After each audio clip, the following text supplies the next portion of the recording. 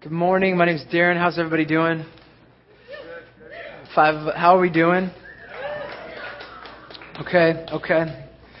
It's going to be a tough one this morning. My name's Darren again. I'm one of the pastors, and we're in the middle of a series on the kingdom of God. We're looking verse by verse through the book of Mark. So we're in the middle.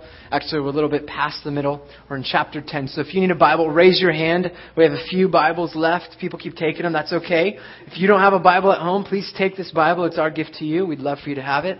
But we're jumping to Mark chapter 10, verse 17. So go to Mark 10:17. I just want to tell you, Bill taught last week, talked about divorce and talked about living in the center versus living on the outside, and looking for the boundaries, learning to live in the kingdom of God, where you're worried about divorce and adultery, but living where, what does it mean to be a husband and wife the way God intended it? And it was a powerful message, and I got a lot of feedback from people realizing how significant the discussion of healthy relationships was and is. And so I've been preparing this summer with Bill a series of teaching through our values as a church, what we value as a community. But we're going to scrap that. I think we're going to teach it in our community groups.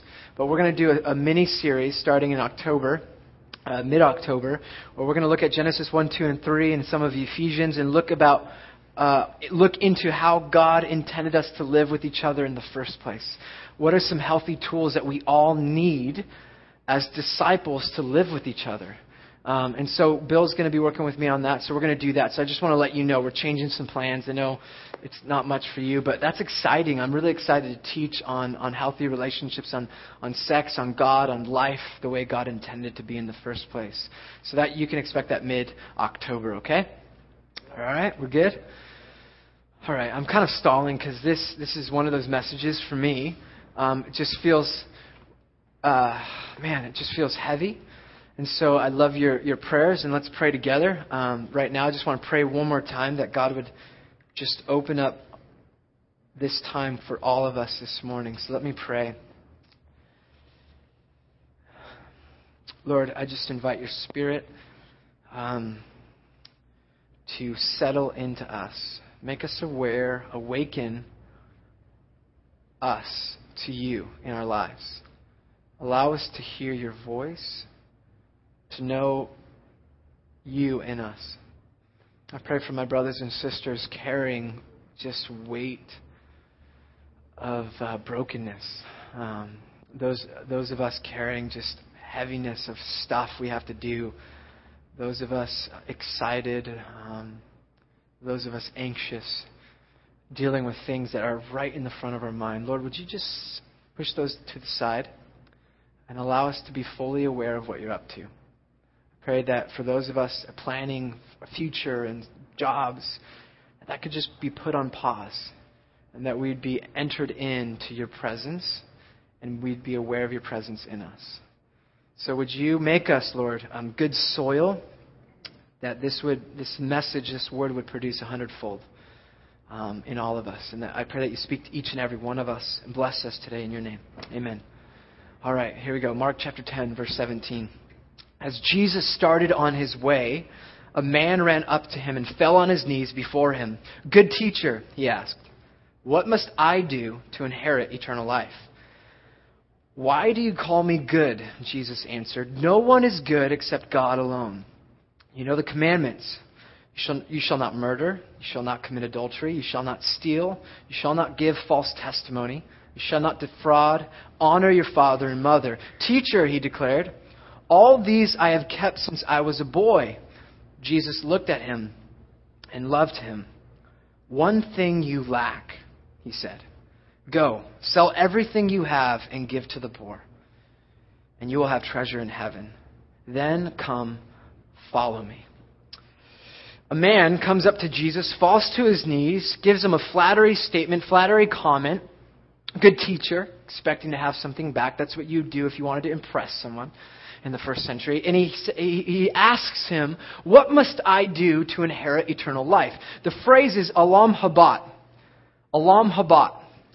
In the first century, if you wanted to know where a rabbi stood in all of his teachings, or if you wanted to know his particular slant or way of life or way of interpreting the Torah, you would Olam Habat. What must I do to inherit eternal life? This is a question that you would ask all sorts of people that are teachers in the first century to find out their particular view. And you would get a variety of answers. If someone would say, give to the poor, maybe somebody would say, pray more. If you were a Pharisee and someone asked you this, you would say, well, follow the 613 laws of Moses and follow the 1,500 plus laws that we've added on called the Mishnah, and separate yourself from anything that is unholy and unclean. Follow those laws strictly, and you will inherit eternal life. That's a Pharisee's response. If you were a zealot, you'd say, collect a stockpile of weapons, and when the Messiah comes, we're going to go and charge Rome, and we're going to be victorious. So sharpen those blades and get ready. That's what a zealot would say. Well, maybe not. I made that up. But that's what they did anyways. But this guy comes to Jesus, who's a teacher and a rabbi in the first century, and Olam Habat. What must I do to inherit eternal life? What's your perspective on this whole thing? And he's not asking, how do I go to heaven? He's not asking, how do I get to this place called heaven? That's not what this guy's asking. In the first century, and to the Jewish worldview, there was kind of a paradigm, a worldview that they lived in. They believed that they lived in a certain particular time, and it's called, cleverly named, this present age. Okay? And then they were expecting, because it was prophesied in the Old Testament, that God would come on the day of the Lord, and He would usher in a whole new age. Okay? And when the day of the Lord came, it would be marked by healing, by shalom, by peace, by justice, by the resurrection of the dead. And when this came, the day of the Lord, it ushered in a whole new time. And that time was cleverly named the age to come. So you have this present age and the age to come. And this man is asking Jesus, what must I do to be certain that when the day of the Lord comes, I'm one of the righteous ones that resurrects and enjoys life on earth with God? That's the question. You with me on that? So this is just for fun. Just so you know, we're not going anywhere. Heaven's coming to earth. If you read Genesis 1 and 2 and Revelation 21 and 22, all the action takes place on earth. God brings heaven to earth, restores the new earth and new heaven, and we live in harmony once and for all with God on earth with physical bodies. We're not casters floating around. Okay. Glad we got that done. You can talk to me later about that if you want to know. That's just the biblical interpretation. So this guy's asking the question, what must I do to inherit eternal life? And rather than giving him a formula, Jesus begins to list the 10 commandments. He says, you know the commandments. Now, of course he knows the commandments. This is absolutely ridiculous. Every single person, every single Jewish boy and girl memorized the 10 commandments. This is like basic square one stuff. This is like what happens when the Karate Kid asks Mr. Miyagi, teach me to fight, and Mr. Miyagi makes him wax on, wax off his car. You know what I'm talking about? It's like, what are you doing? Okay, do you know this illustration? Like, he's learning how to do this thing. Okay. Don't use Mr. Miyagi as an illustration. Okay, so basics, the commandments. Of course he knows, and he lists them. But he doesn't start with the first few, does he? The first 4 have to do with our relationship to God. Don't worship other gods. Don't make idols. Stuff like that. The next half of the 10 commandments have to do with our relationships to each other. And look at what he lists. You shall not murder. You shall not commit adultery. Don't steal. Don't give false testimony. He adds, you shall not defraud. That's not one of the 10 commandments, but he adds it in there. It's in Leviticus. And he says, honor your father and mother. What is he missing? Don't covet. Did somebody say covet? One of us knows the 10 commandments. He says he's missing, do not covet. He leaves it out. This guy's asking, how do I inherit the eternal life? And what you'd expect is a universal formula. This is what my teaching looks like. But instead, he goes after this guy's heart. And his response is, well, I've kept all of these since I was a boy, says the liar. And Jesus looks at him for the first time. Notice, this guy's on his knees talking to Jesus. And now Jesus finally looks at him, gives him the time of day, and loved him. It's the first time it's ever used and the last time that Jesus loved in the book of Mark. One thing you lack. Go, sell everything you have, give to the poor, and you will have treasure in heaven. Then come, follow me. This guy, Jesus leaves out, don't covet. What's coveting all about? Coveting is a lack of contentment. Coveting is when you want more and more and more and more. And you begin to be enslaved by your desires. It's when you want what you don't have, but it becomes more than that. It's when the stuff that you have or you don't have ends up owning you. It's when your stuff owns you. Jesus leaves it out because he goes in for the kill. And the language in Mark is go, sell your possessions, give to the poor, you'll have treasures in heaven, and come follow me. It's the same formula in the book of Mark for Jesus healing people. We don't catch this when we read it. But he'll say, get up, pick up your mat, and walk. It's the same formula. Jesus is offering this man healing. He's been enslaved to his stuff. He's been enslaved to the desires of what he doesn't have. And Jesus doesn't give him a formula of what everyone has to follow. He comes after this guy's issue and says, for you to come and have eternal life, you need to come this step forward. And for you, it's selling your stuff and then following me. And treasures in heaven, I love this because we all think, I'm going to get that mansion next to the golf course or the perfect wave break in the heavenly places as we float around with wings and halos and all of that good stuff. But that's not what it's about. You see, the kingdom of God is extended to us on earth here and now, right? Jesus is saying with treasures, he's talking about the things that we value. He's saying invest in the things that will last for eternity. Treasure the things that will last for all time. Okay, this is what he's saying to this guy. Sell that stuff that's not going to be there in the end, when the age to come happens. But value the things that will last for eternity. One way you could say it is, so here's what Jesus is saying. We live in this present age. He says, live in the present age in a way that when the age to come happens, we just continue on living as we were. Did you catch that? Live here and now in a way that when the age to come, when God comes, when Jesus comes back once and for all, and everything's restored and renewed and everything's beautiful and our tears are gone, all of that stuff, you just continue on living as you were on earth. But the new earth and the new heaven. That's what it means to have treasures in heaven. You have resources. You have access to life, to an investment that's not going anywhere. Invest in those things. And then, come follow me. Come follow me. Verse 22, at this, the man's face fell. He went away sad. Notice Jesus lets him walk away. It's a tough message, right? He doesn't try to water it down. Doesn't say it's easy. He doesn't say your life's going to be figured out and much easier because you'll sell it. No, he says he lets him walk away. Because he had great wealth. The word for wealth is much property, many possessions. Or you could say the word wealth is lots of stuff. The man walked away sad because he had lots of stuff. He was wealthy. He was rich. Jesus looked around. This would have been a scene.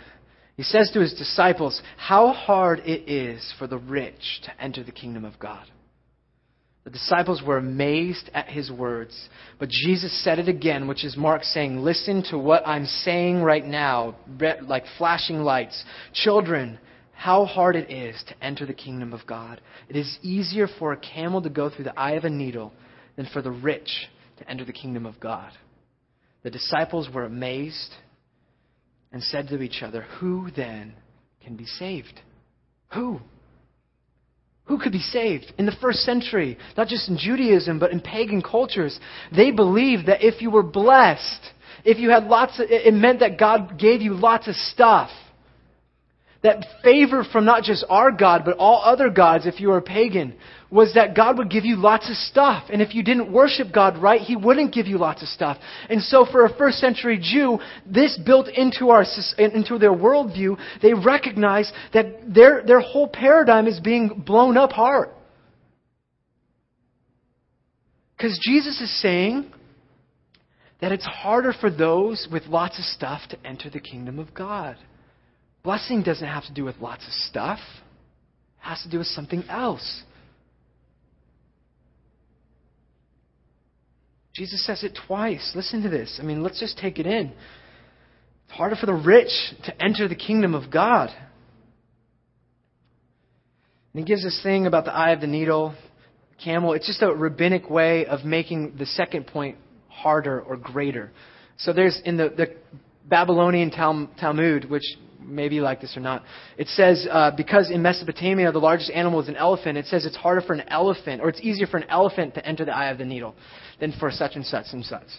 So it's just this absolute provocative statement that it's harder to be wealthy and rich and to enter into the life that God intended us to live here and now.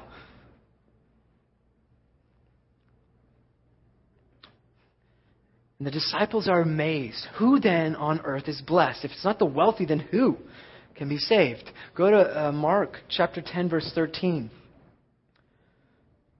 So this guy to the disciples, this rich guy, is obviously blessed in their eyes. But we read in verse 13, people were bringing little children to Jesus for Him to place His hands on them. But the disciples rebuked them. The disciples, again, previous chapter we just looked at, don't allow children to come to Jesus. In verse 37 of chapter 9, it says, whoever welcomes one of these little children in my name welcomes me. And a couple chapters later, they miss it again. And Jesus, it says that He was indignant. He was filled with this great emotion of anger. It was obvious. You could see it on His face. And He said to them, let the little children come to me. Do not hinder them. For the kingdom of God belongs to such as these.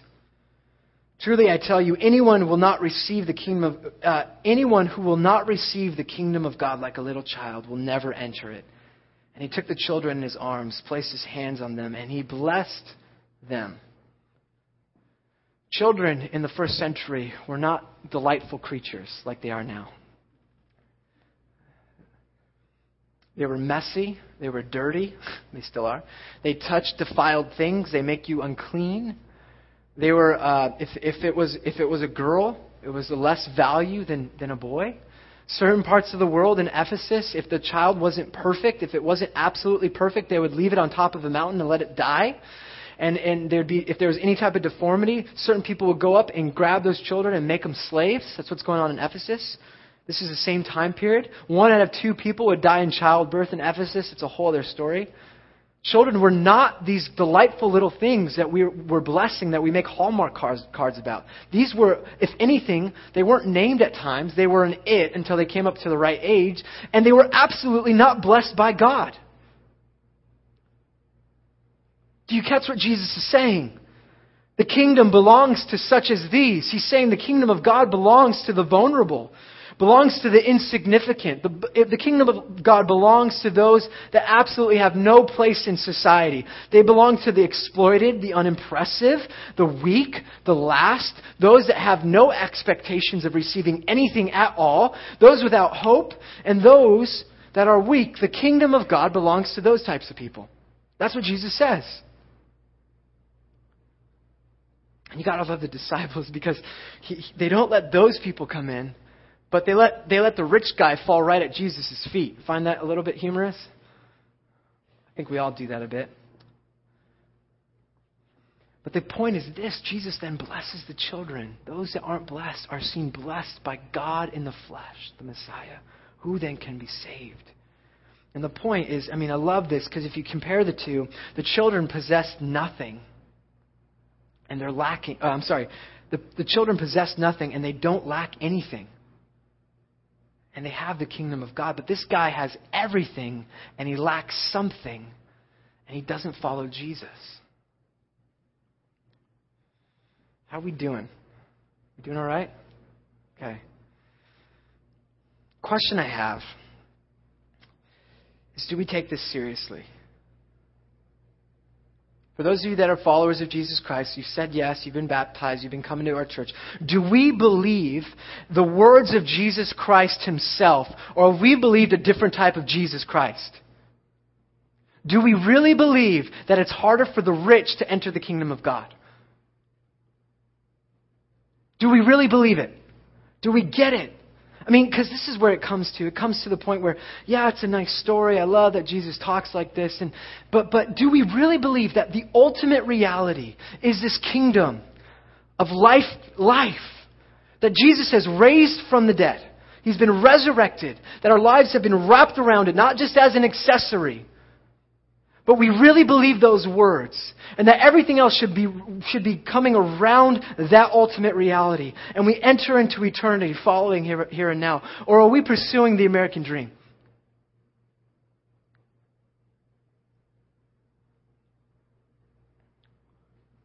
Because what I think is what's amazing is, why are we pursuing all of the other stuff? If Jesus says, if you have lots of stuff, it's harder to live the life you're intended to live. Why? Well, and then what I get is that I get this. If I would love to be rich. I would love to be rich. Then I can be generous. If I just had this much more, then I would give this much to the church. I'd invite people over, and then I would be generous. But generosity has nothing to do with an amount. It's about a heart. If I could, and that's great for those rich people because, I live in a 1-bedroom apartment. Our fridge is tiny because we can't fit a full fridge in our apartment. I drive a Neon, Every light is on every other week. Sometimes I have to shut the AC off because it's blowing smoke in my face, like when it's hot. I mean, yeah, but when I'm rich, praise God I'm not that. Right? Is that anyone else here? Jesus doesn't condemn wealth, but he teaches us what to do with it. I want to give you a perspective this morning and just ask the question, if you really take Jesus seriously, where the heck is your heart? Let's just go through some of these slides. This isn't about condemnation. This is just about an awareness of where we live and the society that we live in. Let's just go with some of these statistics. 1.2 billion people live off less than 23 cents a day. 1.2 billion people in the world. And the wealthiest 1 billion people in the world have an average income of approximately $70 a day. That's $25,550 a year of income. The wealthiest billion average. 1 billion people in the world live on less than $1 a day, $365 a year.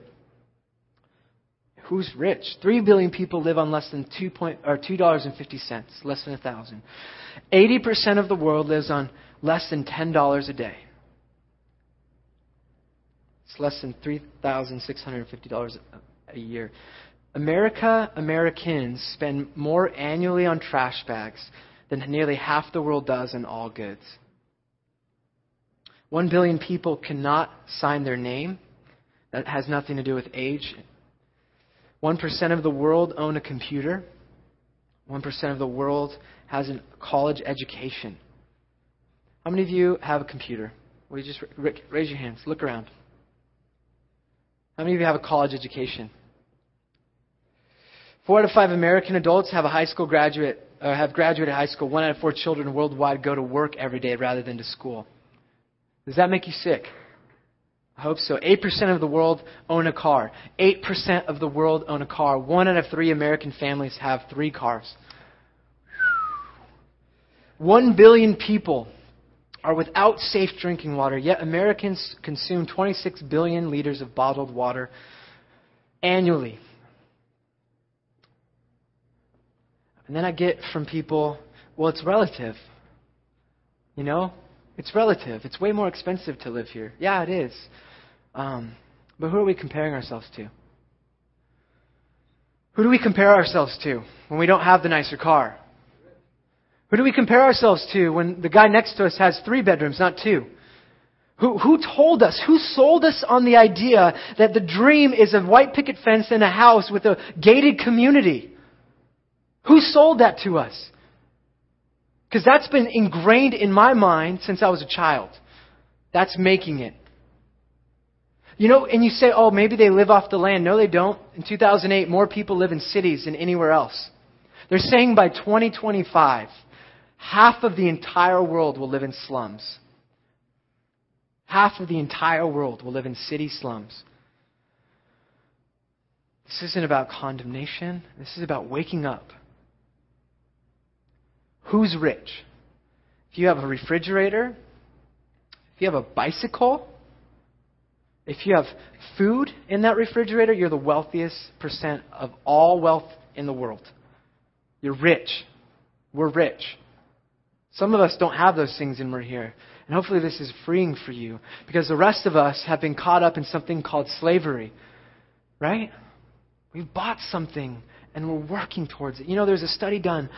It was with someone making $25,000, someone making $50,000, $75,000, and $150,000. And they were asked the question, how much would be enough for you to live on? And every single group said twice as much. So the guy with 25 said 50. The guy with 50 said 100. The guy with 75 said 150. The guy with 150 said 300. What does it say? It's not about an amount. It's about our hearts. And then we live as the wealthiest people in the world that say that Jesus is resurrected from the dead, but we buy all the other stuff. Is anyone else feeling the weight of this? It's not about God hates the wealthy. Man, Jesus had wealthy friends. He was buried in a tomb. That was expensive. Why do you think they were casting lots for his garment? Because an outer robe was expensive. The church has always survived on wealthy individuals using their wealth for good. God, it's not an attack against wealth. It's about hearts. It's about value systems. It's about what are we pursuing? The kingdom, a life that will continue on for eternity, or something that eventually is not going to exist. Are you with me? And my question is, do we take Jesus seriously? Do we take him seriously? Because this is what I get. Go to Luke chapter 4. In the Gospel of Luke, Jesus announces his ministry. And when he does, he's in a local synagogue. And I love this because they would pass a scroll and they would give it to leaders and rabbis to read out loud. And then they would teach and sit down. And Jesus is handed the scroll of Isaiah. He opens it up. In verse 18, he says, "The Spirit of the Lord is on me, because he has anointed me to proclaim the good news to the poor. He has sent me to proclaim freedom for the prisoners, recovery of sight for the blind, to set the oppressed free, to proclaim the year of the Lord's favor." Then he rolled up the scroll, gave it back to the attendant. Everyone was watching him as he sat down, and he began to say to them, "Today the scripture is fulfilled in your hearing." Why on earth would Jesus use this to define his ministry? Do you hear what he just did? He said, the guys that smell, the poor folk, the guys with the messed up teeth that don't wash themselves regularly. The ones that stand outside and annoy us with their cups of change, begging for us. The guys sleeping on the cracks of our society. Guys that smell, that don't pay mortgages. They don't pay into the Social Security. They take our taxes and they don't give to our society. He's come for them. And what's our message? I want comfortable chairs in my church. I want a latte machine. I want a better stage. Is anyone else fed up? What happened to this provocative message that Jesus comes to the poor, to the least, to the broken and says, "You're with me"? But rather we jump into our Suburbans, into our cars, we go back home, we sit in our comfortable house, we sip on our tea and watch our movie, and we forget that it's for them. Sorry, I don't mean to yell, but this hurts. I don't want to be a disciple or a leader of a church that won't challenge the rest of us to say it's not about giving. It's about living now in the kingdom of God. And I'm so sick and tired. You know what? I'm so tired of our pretentious apathy. Our complacency. We get to, if I just 10%, I'm good. I bought this extra meal. It's not about that. God invites you to the next place. It's not about selling everything you have. Well, maybe Jesus tells you that, but it's about opening your heart and saying, God, how do I inherit eternal life? What would you say to me, Jesus?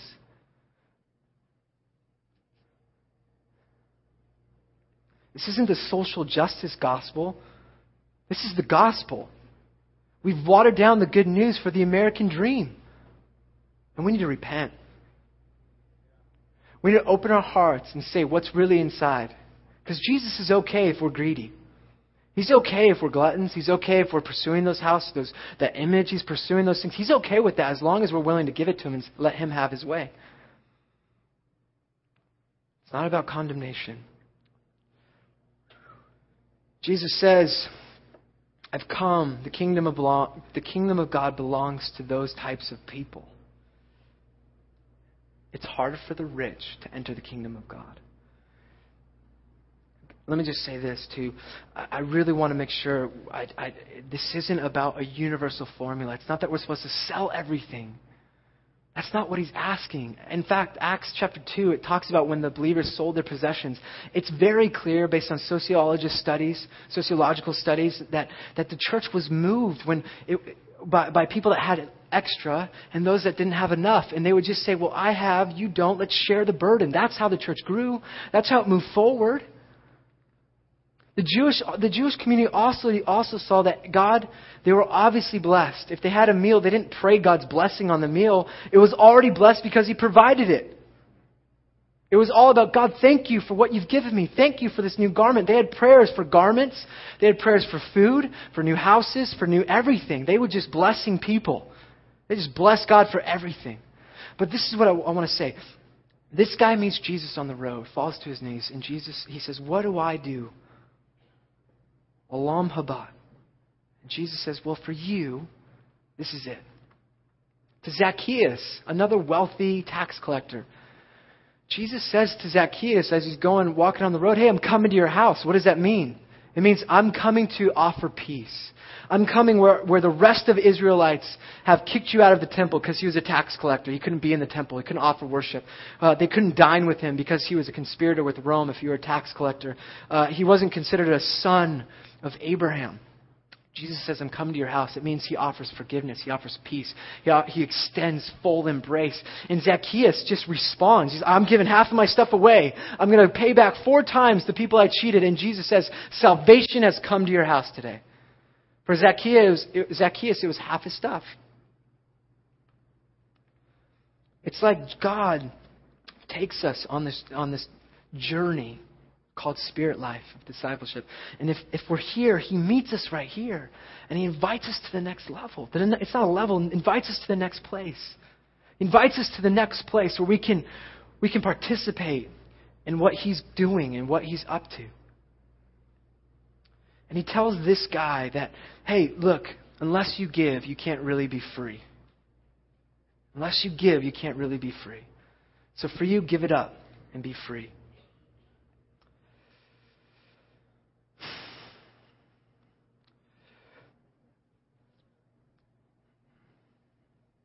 I wonder what would happen. What would happen to us if we asked Jesus right now, what must I do to inherit eternal life? What must I do? Think about that. Olam haba. Lord, what would you say to me? Knowing that you're loved and you're accepted by God, and it's not about works of righteousness, and it's not about condemnation of wealth. What would Jesus say to you? Honestly, He would start probably with me saying, Darren, you're selfish with your time. You've got more time to give. Give it to the people that aren't as pretty or whatever, that don't look like you. Make space to offer yourself to the people that can't give back. Because that's how I am. I don't know about you, but I like to receive back from people when I give. Do you know what I'm talking about? Maybe not. Maybe he'd say, Darren, you're really quick with your temper. Got some anger issues you need to deal with. Because I don't like the way you treat my beautiful daughter, your wife. You need to be more gentle. You need to lay down your life for her, like I told you already. Maybe, I don't know what it is for you. Maybe it's just picking up your Bible for the love of Jesus.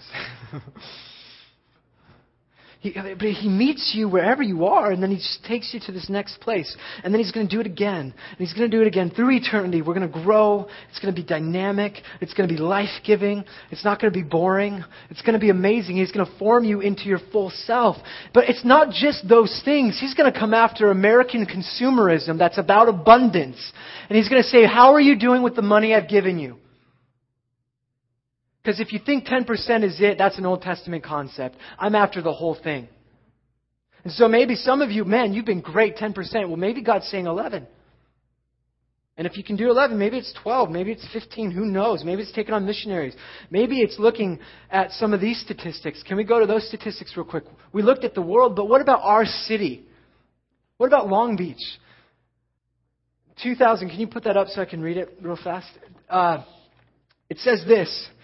That in 2011, the federal poverty line for a family of 4 was set at $22,350. Okay? 2011, this happened. That's less than the top billion wealthy. And they say also that a family of 4 living in America needs at least $60,000 to survive. There are less than 500,000 people in Long Beach. 20% of this city lives in poverty. 20% of our city lives below or less than $22,350 for a family of 4. For an individual, it's like $10,000. Of that number, 53% of those living in poverty are single moms on our watch. Of that number of 20% living in poverty, 32% of those living in poverty are children on our watch. Children. Who's rich? I want you to do this. I want you to seriously consider right now, and you have a piece of paper.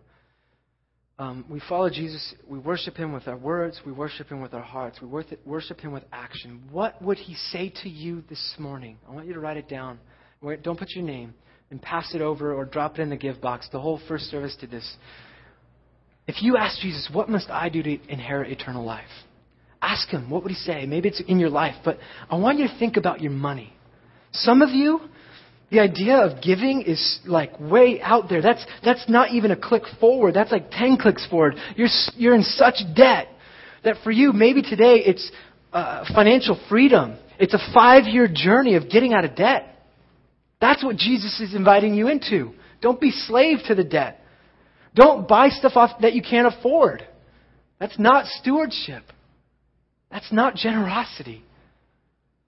Where are you? Maybe some of you've never given, you've never thought about that. God's inviting you to participate in giving. But whatever it is, it's always moving like this, and it's not the same for everyone. I wish I could teach you guys, give 10%. That's not what I can teach. It's not biblical in the New Testament. It's far greater than that. What is God saying to you as a Spirit-filled person, and what are you going to do about it? So can you do that? I think to end, I think we sit recognizing that this is not about condemnation. It's not about works of righteousness. It's about discipleship. What does it mean for you to live as a disciple of Jesus? And can we just dream for a second of what it would look like for the American church to kill the American dream? There's nothing wrong with having lots of homes. It's what you do with them. It's what you do with income. It's what you do with the extra stuff. God's not against that. In fact, I think He wants more and more millionaires and billionaires in the church. But people that live generously, that aren't valuing those things in a way that's more than valuing the things of heaven. Are you with me? Are you with me? Would you do this? Grab your pen, grab your paper. Let me just sit. We'll invite the worship team up. I just want to pray, but I want to invite the Holy Spirit to speak to you.